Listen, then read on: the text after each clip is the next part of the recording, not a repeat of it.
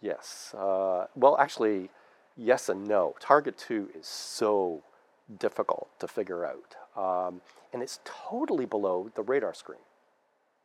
So to learn about these things is really hard because if you read just the standard Wall Street Journal, it's not there. Financial Times, not in print. You have to go like online, go to Alphaville. That's what I recommend. And you got people there. There's actually a very interesting section in Alphaville called the Long Room where you have to be qualified to get into it. So it's mainly like traders, people that know the minutiae of the markets, and it's quite interesting.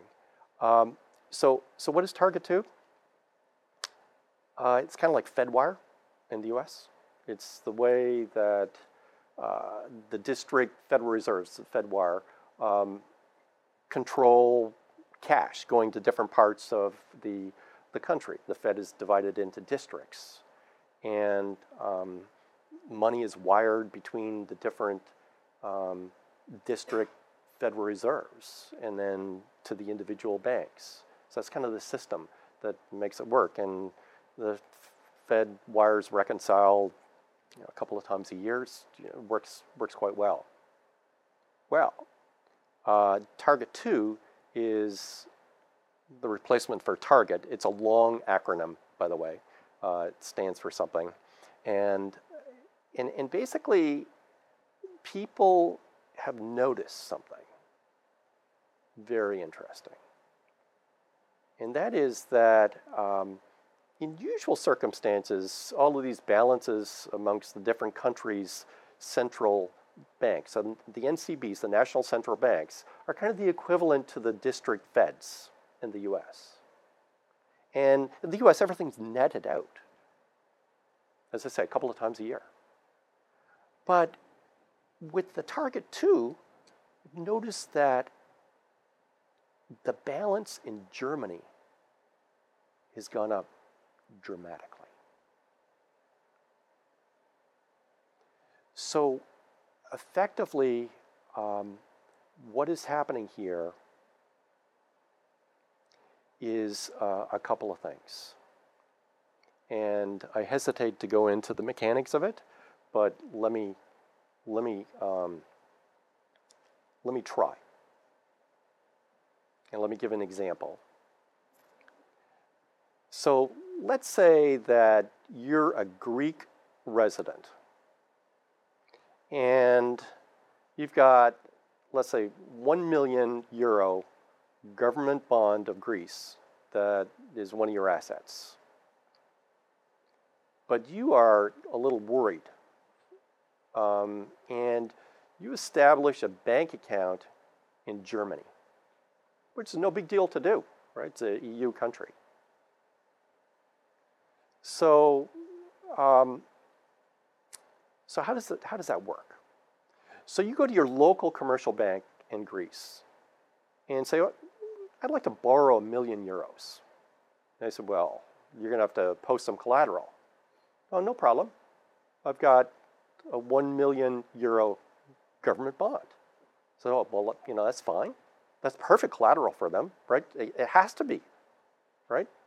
So the local commercial bank takes that collateral, and then what they do is they go to their national central bank and say, I need the €1 million. And so the national central bank gets passed the collateral, and they say, no problem.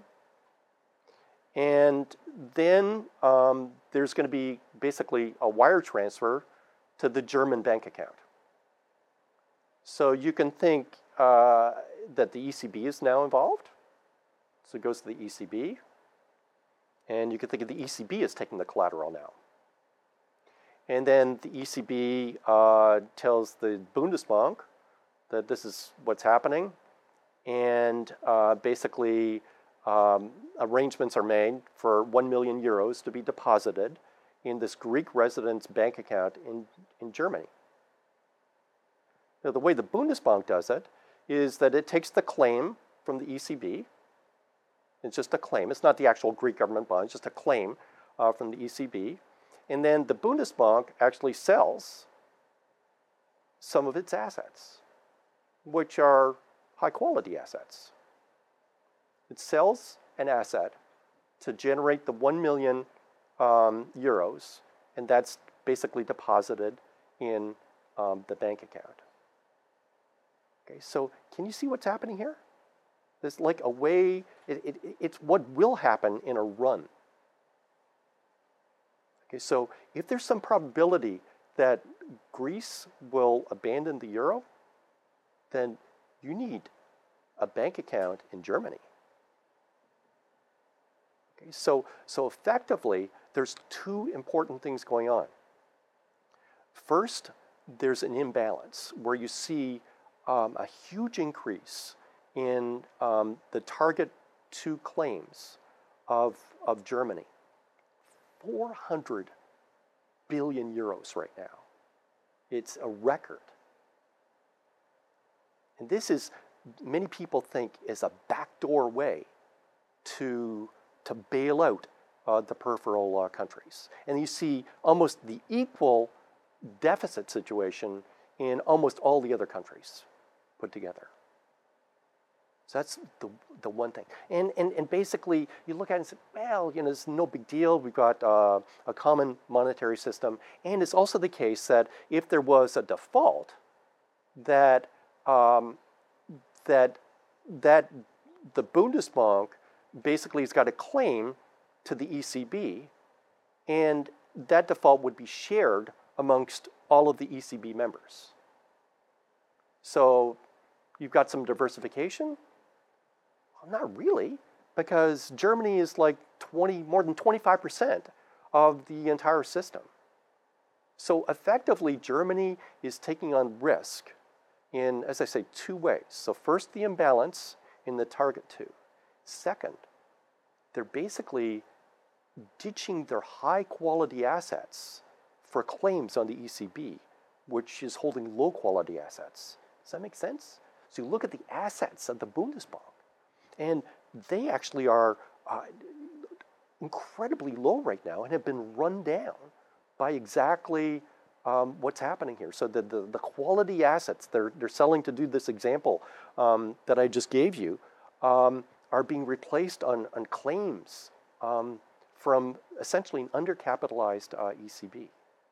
So this is all the more reason that something dramatic has to happen to fix this system. This is going on right now. And essentially, I think that I first saw this story in a German newspaper. I wrote about it in my blog.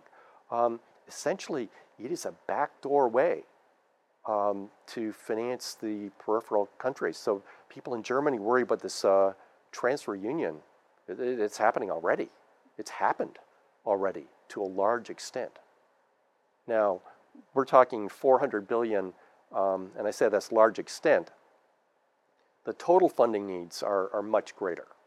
Okay, so to be realistic here, we probably are talking over the next couple of years, let's say 750 billion euros for the banks and a trillion for the governments.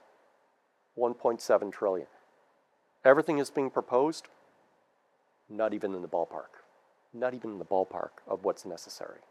People say you need the bazooka. Well, I haven't seen it.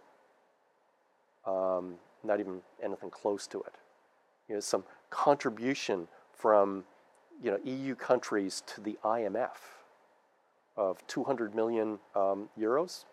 First, it's not even clear that they can do that. I don't think Germany can do it legally until they amend their constitution. So that's not going to be fast. It really, to me, it goes against the Treaty of Lisbon. I'm not going to be alone in having that opinion. So things have to change before that even happens. They've got maybe 200 billion euros left in the EFSF.